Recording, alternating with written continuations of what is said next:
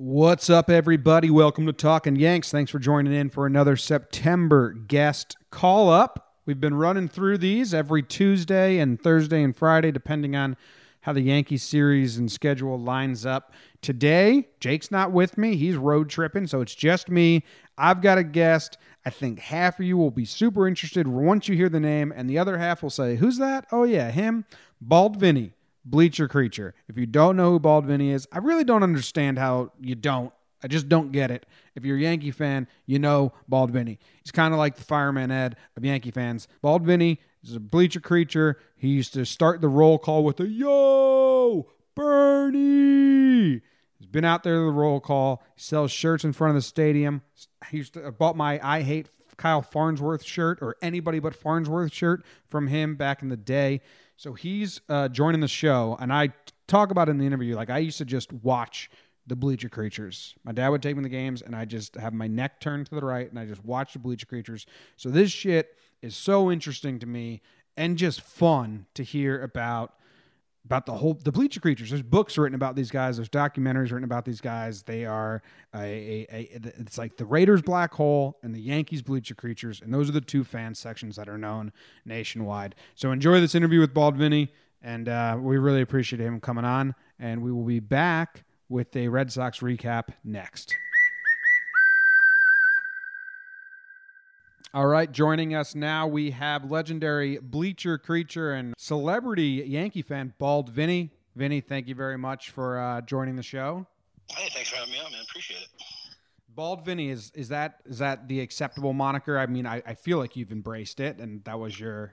Yeah, absolutely. You know, it's really funny because, like, I hang out with a big group of people out in the bleachers, and it's not like there's another Vinny that you have to differentiate me from. It's not like there's, like, 10 of us, you know, like, but our whole crew used to all have nicknames. So back when we hung out there was, like, 10 guys named Mike, you know? So there was an Uptown Mike, there was a Staten Island Mike, there was, like, that kid who was into, like, black metal, and he Black Metal Mike, you know? So all those guys had nicknames. And there was actually two guys named Ray, believe it or not. And one of the guys named Ray was bald, and he was Bald Ray. And just because he was Bald Ray, I became Bald Vinny. It's like the dumbest thing in the world, you know? Like it's like one of those silly things. And then, you know, back then it was message boards. You know, it was before Facebook and Twitter and all that stuff. You know, we used to just have a message board, and it was a screen name, and then it just kind of, you know, became a persona, I guess. Yeah, I mean, that's very East Coast, though, and very New York. Everyone's got to have, like, a nickname and a moniker and a description in the nickname. Oh, definitely. And, you know, it's funny, too, because just like I'm sure most people, you know, I have friends that you don't even know their real name. You know, we have a dude who sat with us for years, and everybody just called him Pops. You know, it's always been his nickname, Pops.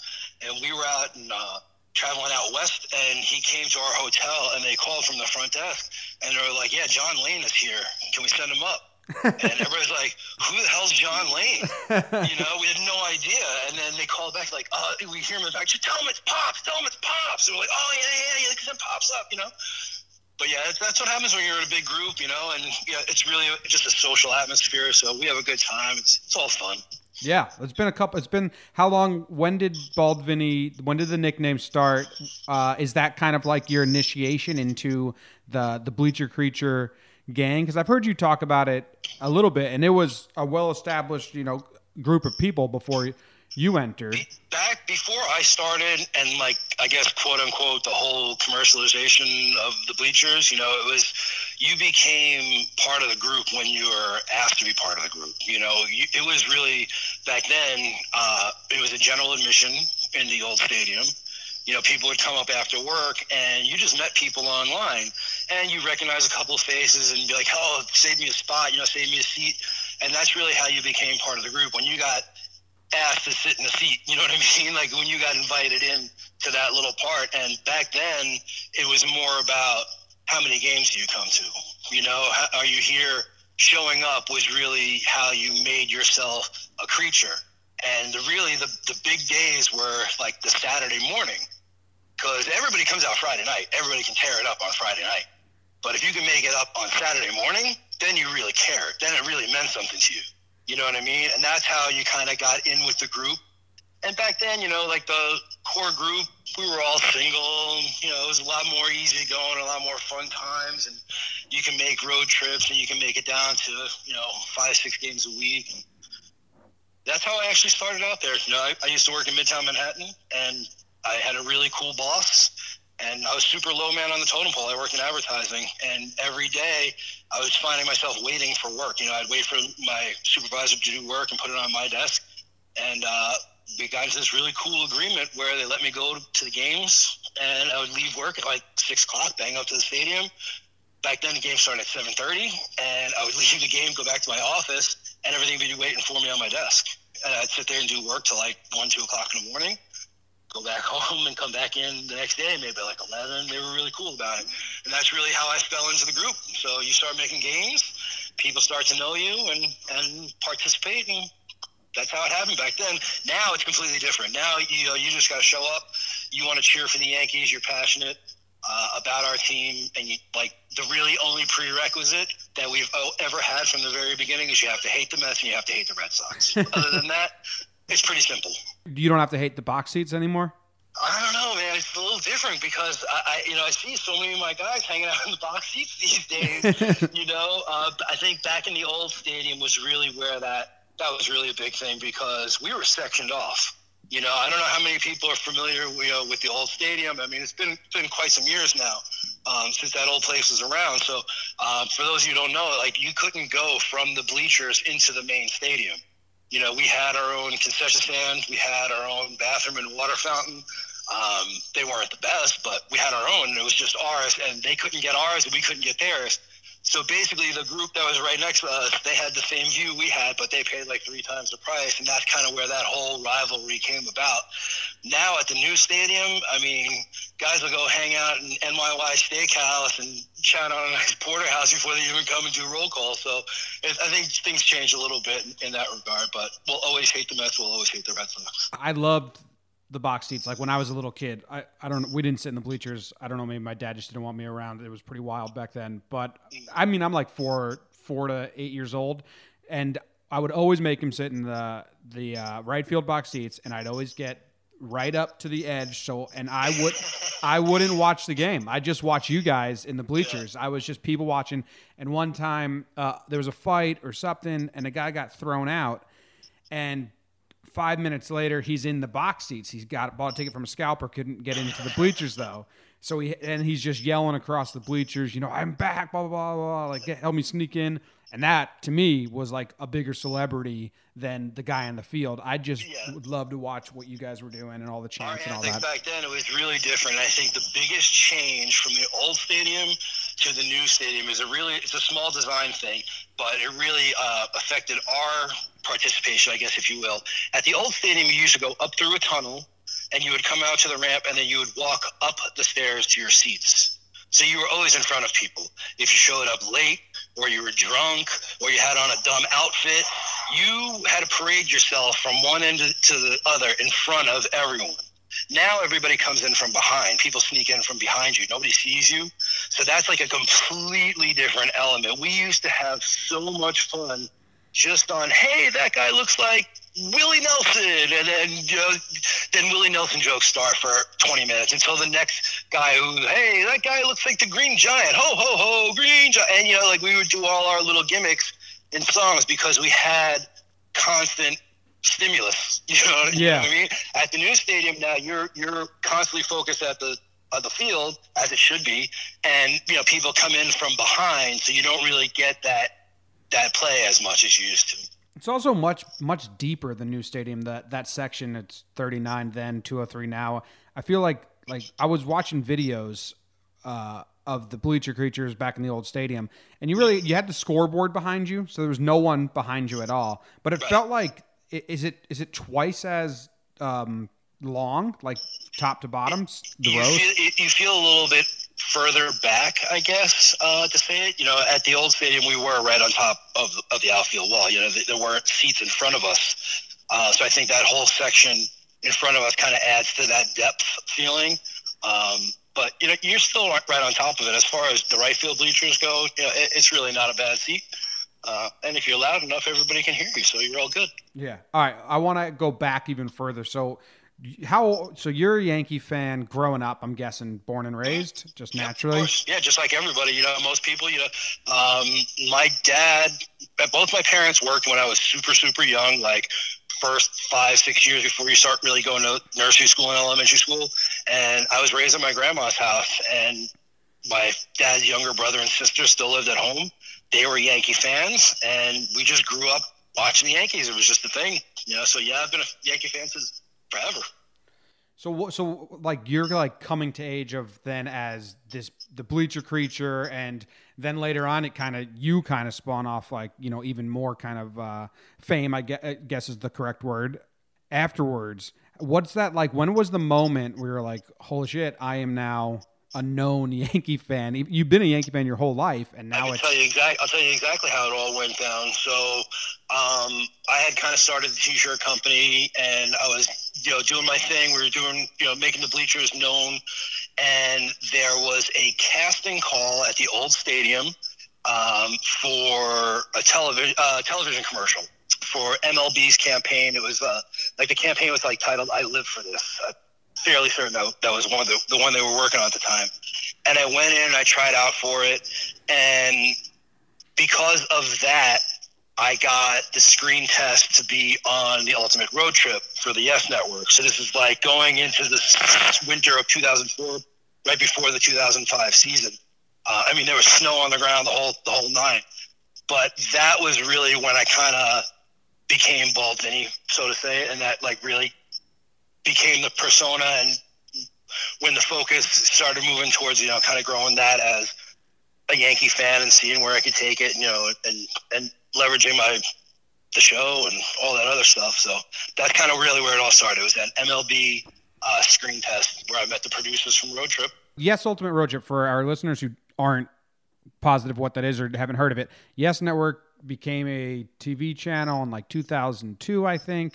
And American Idol and reality shows were all the rage, so they said, let's dabble in this. The first season, which you were on, was for fans. Yep. You got to go to every single game. Yep. And later on, they made it like a contest. You had to win game tickets, whatever. Correct. Right, because they realized, and I don't know how familiar people are with TV and production and whatnot, but most reality shows, they film the whole thing, take it back, edit it, and then like 2 months later it all airs. The thing that was really unique about the Road Trip is we aired every week. Mm-hmm. So our show, we shot to Friday and it aired on Sunday.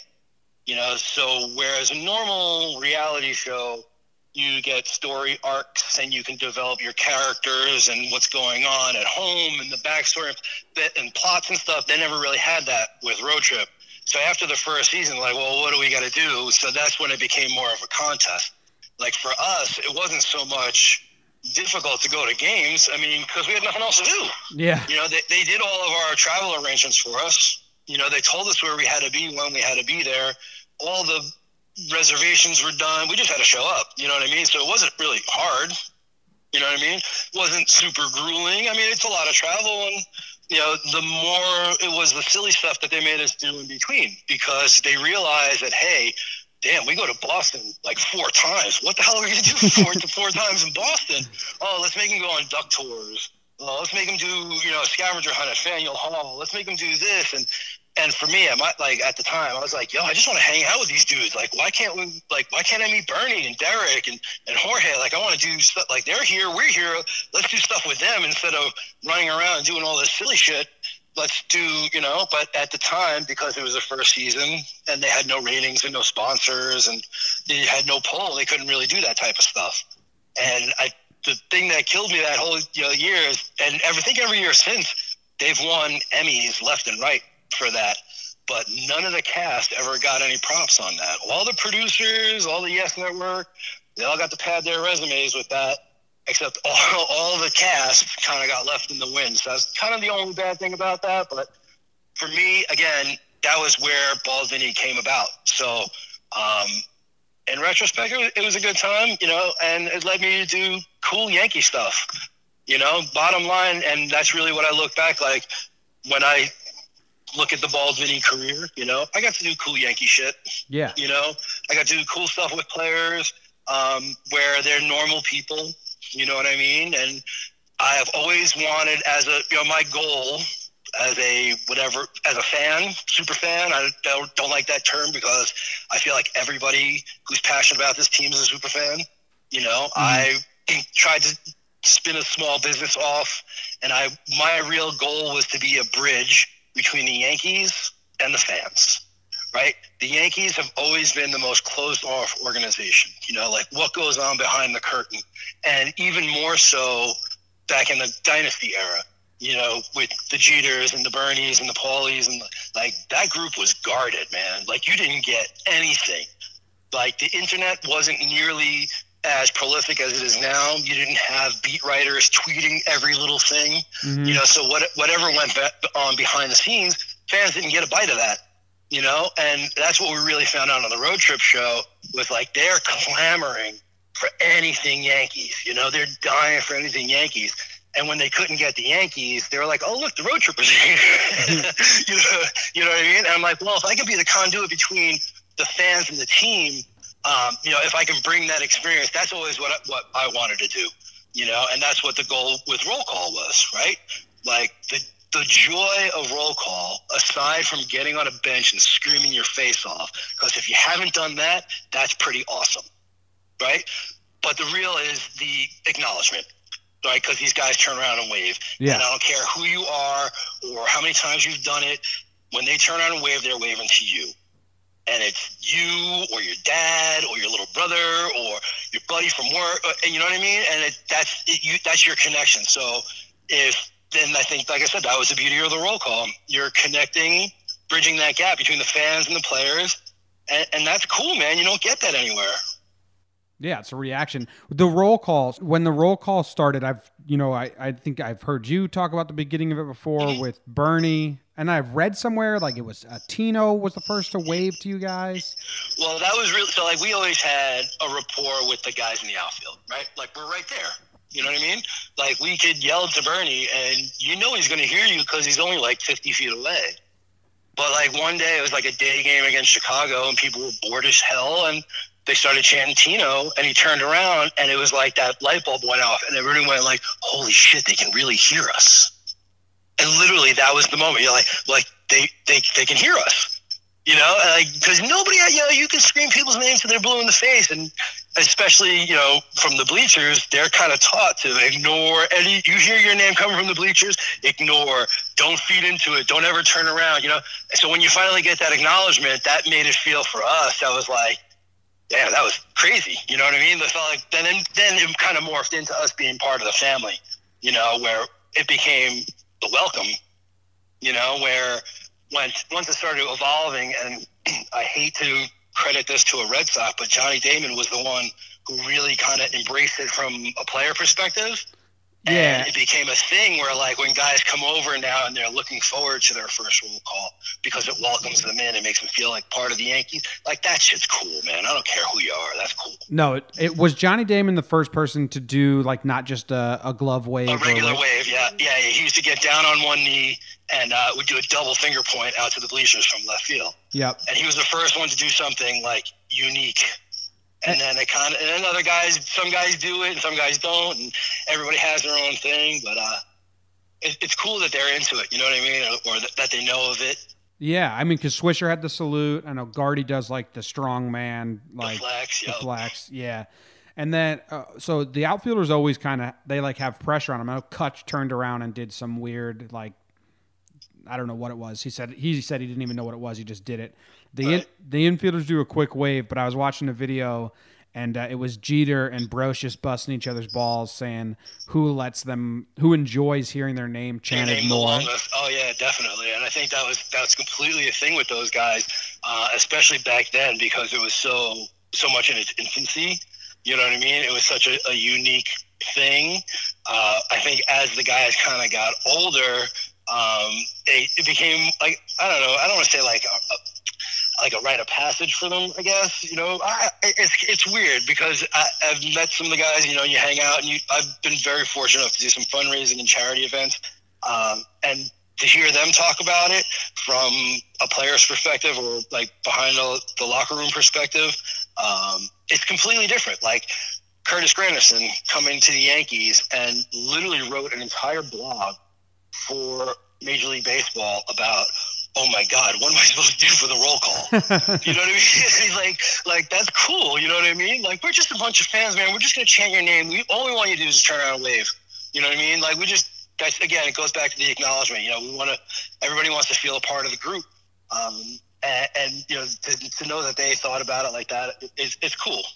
And then you even had like David Wells used to chant his name, right? And he would acknowledge, because usually we've gotten a few guys on certain special instances. Like, it's typical that we don't ever do the pitcher, right? And it's always been our thought is like, look, man, we're just chanting names. We don't want anybody to stop the game. You know, we're not interrupting anybody. Like, we're just gonna chant some names. You're gonna turn around and wave. It's dope. But like, there's certain guys that we've gotten, Wells being one of them. We've gotten Cone, and one of the best ones though is AJ Burnett. We met AJ at a Hope Week event on the field with the Yankees. And he happened to be starting the following day, and he's like, "Oh, dude, you know, if you guys give me a roll call," he goes, "Hell yeah, I'll acknowledge you." And we're like, "Dope, man, this is gonna be great. We're gonna do AJ tomorrow." And game starts, and on the first batter leads off with a hit, first pitch of the game. And for roll call, that sucks because it kind of sucks the energy. Because, you know, we get in there and you get all hyped up for the first pitch, and the first one comes in, and it's a base hit, so you kind of got to do it all over again. Yeah. So we go to do it all over again, and it's literally the third pitch of the game. And we get to AJ, and he had to check the runner at first base to turn around so he could wave to us because he was like getting ready to go. And I can't remember, for life of me, I can't remember who was playing first base, but I had no clue that a check was coming from the pitcher because it was the third bat of the game. It's the third pitch of the game. Like, what the hell's going on? And AJ had to like stop the whole thing just so he can acknowledge his roll call. We're like, see, that's exactly why we don't do you guys. That's pretty funny. Yeah. What about catchers? Was there any catcher that acknowledged, or was that the same No, situation? Catcher's always tough, man, because like I said, they're so focused and they got their own thing going on. You know, they got the helmet and the gear, and you know, we never even really considered doing those guys. The only thing that we used to do that we stopped doing after a while, we used to get Michael Kay and John Sterling. You know, they were the radio team back in the day, and they used to be at every game. You know, so we used to get Kay and Sterling. And then when they broke up and they started the Yes Network stuff and Kay moved over to TV, then it was Charlie Steiner and John Sterling. But Steiner would not always acknowledge us. I don't know whether he didn't hear it or he was just too busy or doing the game. And then we're like, well, F these guys, man, you know, like, and we kind of cut them out at that point. And Michael even asked me about that. I know you had him on your show recently. Yeah. But he's like, dude, how come you guys don't put me in roll call? I'm like, well, man, I can't figure out your TV schedule. You're here some days, you're not here other days. Like, I have a hard enough time getting roll call down, much less worrying about you over there. So that's kind of how those guys stopped. And we just keep it to the guys on the field and make some noise for the team. Has there been a player that runs through? Because, I mean, there's been years where we had oddball players, and you always have September call-ups or weird trades. Has there been a player where the Yankees forgot to tell them, like, hey, you have to wave to them, or they just don't figure it out? There's only been one person, and it's kind of a weird thing kind of to talk about. I don't know if anybody knows the name Charlie Pride. Charlie Pride? Yep. I don't recognize the name. He was deaf. Oh, really? Yeah, he had a hearing thing, and we changed that dude's name for a long goddamn time, man. We changed that dude's name, and guys in the outfield were trying to get him, and they're calling for him, and they're trying to get him to turn around, and it just didn't happen. And I think that was the only guy we never really got to acknowledge us. Well, he has a good excuse, I guess. Yeah, no doubt. 100% no doubt. You know what I mean? 100% no doubt. So, we let him pass on that one. But everyone else, I mean, so there's got to be the players. I know the players know it. We obviously know that. But it's a thing like, hey, they're going to chant your name. That's just cool that it's become so integrated into I think at this point now, you know, most people know because it's been going on for such a long time. But for us, when it really started to get crazy was when our normal group started getting switched up. right? Like for years, it was Bernie and Paulie, Tino and Derek, and when there started being new names in there, especially when it started to be names of guys that we didn't really, kind of give it to on the other end a little bit, and now they're on your team. Like number one, first example, Raul Mondesi hated us because when he was on Toronto, we used to give him some hard, back at the old stadium where, you can kind of say whatever you wanted, we would rag on him a lot, and heckle, because that was our job. It wasn't just rooting for the Yankees. Part of what was sitting in the bleachers was the heckling. If we can get into somebody's head a little bit, then we're doing our job as fans. So we used to give it to guys quite a bit. Another one who came over, who actually took it a lot better, was Vernon Wells. Right? We used to give Vernon a hard time again when he was in Toronto, and he came over and started playing right field and was super, super, super, super cool. We had a thing. I hate to kind of go off on a tangent, but I'll tell you a quick Vernon Wells story. We used to chant to Vernon Wells, "Your name's Vernon." That was it, right? It was dumb. It was just, "Your name's Vernon." And I ran into him at a Robinson Cano fundraiser event at the 4040 Club a couple of years ago. And we were talking about it. I introduced myself. And he's like, "Oh, you're that dude." He's like, "Blah, blah, blah. What's going on?" He's like, why do you guys just chant "Your name's Vernon" at me? He's like, "Yeah, I know my name's Vernon." He's like, "What's the deal?" And I had to remind him. And, everything always has an origin, right? So I had to remind him of the night of where that came about. And he used to play next to Shannon Stewart, right? So we were going off on Shannon. Shannon's a girl's name. Yeah. Right? Uh-huh. Vernon starts laughing. And we're like, "What are you laughing at, dude? Your name's Vernon." And that's where it started. He was like, "Dude, I had no idea." It's like one of those things, like, for years, and that was his first roll call. His first roll call is, "Your name's Vernon." And he turned around dying laughing. And that's the cool part of doing what we got to do, Yeah. Right fielders, that's like your guy. I know Bernie was your guy at the beginning. Bernie was always my guy.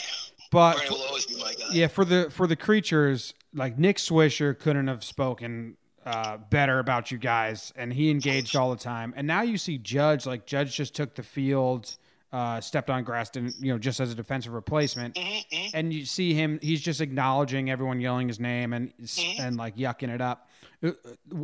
Is that grown? Was O'Neill, because O'Neill, I feel like he was too focused to be doing that.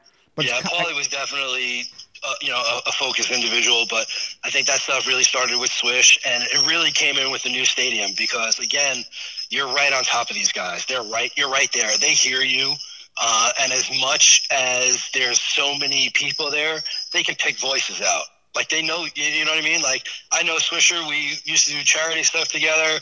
Like, I remember I had a Mother's Day. My mom came for, like, one Mother's Day. And it's, obviously a quiet Sunday afternoon. I was like, "Yo, Swish, can you wave to my mom?" And he just turns around and tips his cap, you know what I mean? Like, just silly random stuff, but, like, they hear you.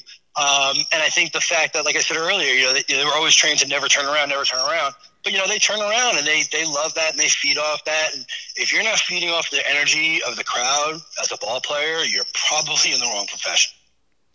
True, and because Judge is as guarded as they come. He's not the same personality as Swisher, but he's constantly talking and pointing and nodding with the fans out there, and it's just awesome to see.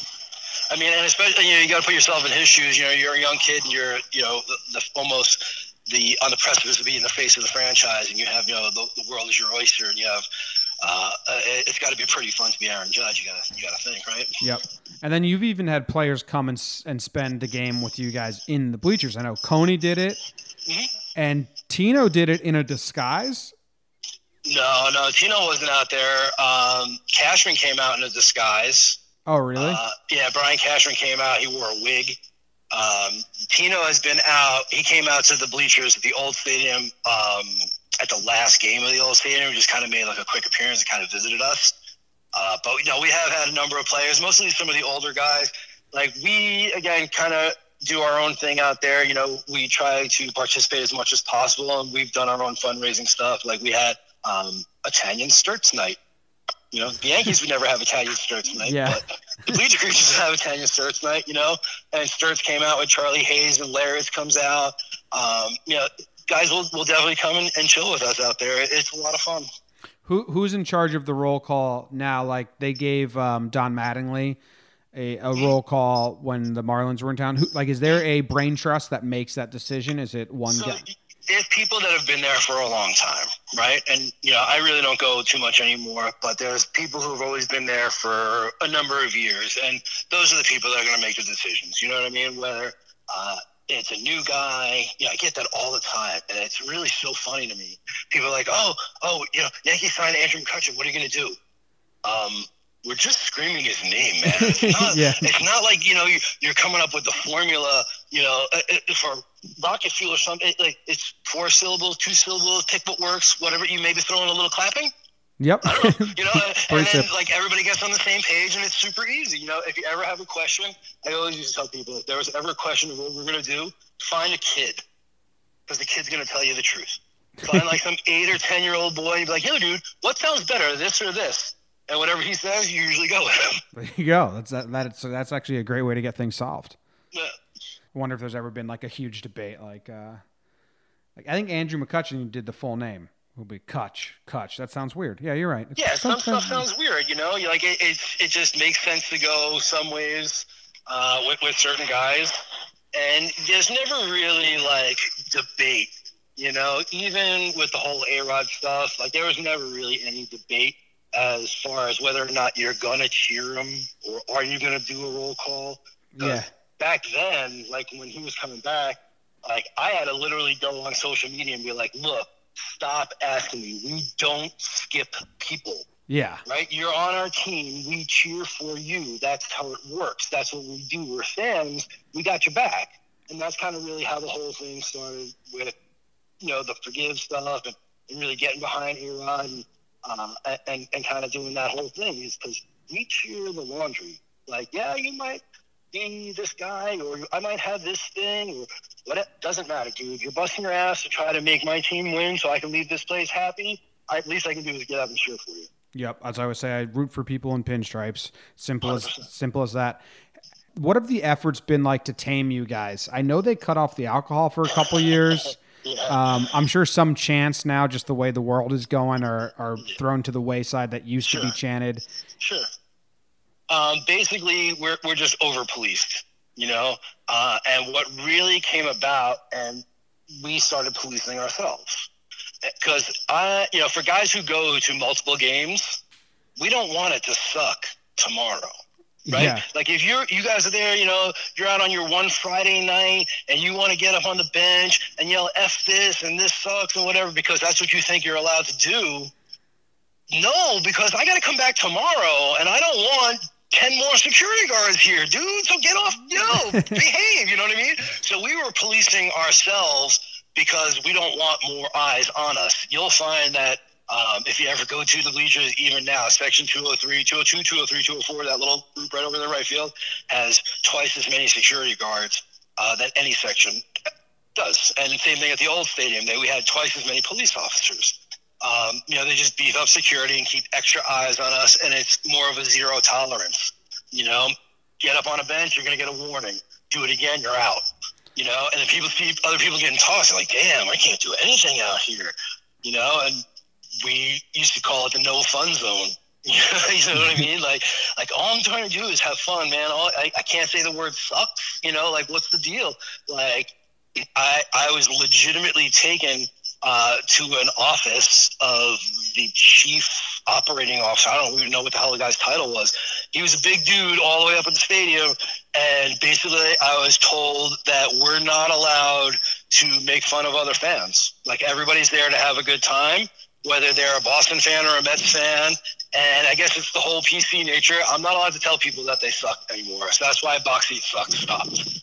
You know, you're not allowed to make fun of people anymore. So, sorry. Yeah, I mean, I get it. That's weird. You get it, but you know what I mean? You're like, oh, come on, man. Yeah, it's like, still whatever. a baseball game. They did cut off the alcohol, right? And then I was reading. At one point in the old stadium, they did cut off alcohol. There was obviously, again, we were cut off from the whole place, so it was easy to do. There was just no beer in that general area. But it's funny because the very day that they cut off beer sales in the bleachers, some dude in the upper deck wound up sneaking in like a whole bunch of whiskey and fell from the upper deck into the netting behind home plate at the old stadium. He was so bombed. They fell from the upper deck into the netting. And we're like, yo, you're taking beer away from us? Like, look what's going on. But again, at the old stadium, this is prior, to 2001 and whatnot. We used to bring in our own stuff, and I got more drunk when there was no beer than when there was beer. Yeah. We used to bring in tons of booze. And it was crazy. Like back in the day, like when I first sat in the bleachers in the late 90s, and you can go in and on a Friday night, and I'll walk in with a bag and like, what's in your bag? I'm like, nothing, just cups. And like, I just have a bag of cups, and nobody would say nothing. And like, what do you got? Just 2 bags of ice. What do you got? No, ice? Yeah, just ice? Yeah, man, it's just ice in a plastic bag, man. And okay, cool, go inside. And then some guy walks in and he's got 2 Snapple bottles. Well, next thing you know, we're making Jack and Cokes out there. So yep. it was, we used to call it the bleacher bartenders. And, drinks were made bleacher strength, and they definitely put hair on your chest back then. That's funny. Yeah, I was reading up, and they said, like, they used to sell nips in the bathroom of, like, vodka and stuff. Even back in the day, even prior to, all that stuff, there used to be Yankee joints out there for, like, $2 or $3. Back in the, the late 70s, early 80s, when the Bronx was a little tougher, it was the Wild West in the old bleachers. Yeah. I mean, it's like the Yankees didn't learn from Prohibition at all. If you ban something, it's just stronger. It gets worse, right? Yeah. All right. Well, thank you very much for joining, man. Where can people find you? You're still out in front of the stadium selling shirts and all that, right? I'm around on the weekends. I kind of moved on from that type of stuff. I have a regular 9 to 5, but I'm around on the weekends. You can always find me online, baldvinny.com. I'm baldvinny everywhere on all social media, Twitter, Facebook, Instagram, all that fun stuff. So I'm always around. Hit me up. And, I always tell people, if you're a loud Yankee fan, if you're passionate about this team and you like to make some noise, buy a ticket in 203. You'll probably have a good time. Yeah, definitely. All right. Thank you very much for coming on, man. I mean, I love. My pleasure, man. Thanks for having me. I love the stories. I grew up like idolizing you guys just as much as I like the guys on the field. As like just sit and watch both. So it's awesome. All right. Thanks, man. Keep up the good work, man. You guys are putting out some great content. Been following you on the Instagram, and you guys got some good stuff out there, man. Keep it up. Thanks. Appreciate that. Cheers. All right. Have a good one. You too, man. There you have it. Some fun stories. Bald Vinny, Bleacher Creatures, Yes Ultimate Road Trip, which was hosted by Michelle Beadle. She went on to be a little bigger than that, but hosted by Michelle Beadle. If you don't remember that, good talk. That was pretty fun. Thank you for listening. Thank you for joining. Patreon, if you want to support the show, $2 a month. You get early access, live access, video access, some extra perks, and you get your name put in a raffle to win an affordable jersey. No name Yankee jersey. You get your name in a raffle to win a jersey from affordablejerseys.com. Other than that, just subscribe, rate, review. And even if you don't rate, review, just subscribe. Just send it around. Tell your friends to subscribe. Subscribe. Follow us on any social medias. Follow along. Thank you very much for listening. Really appreciate you. I hope you have a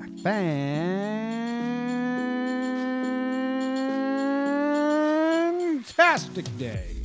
Go Yankees.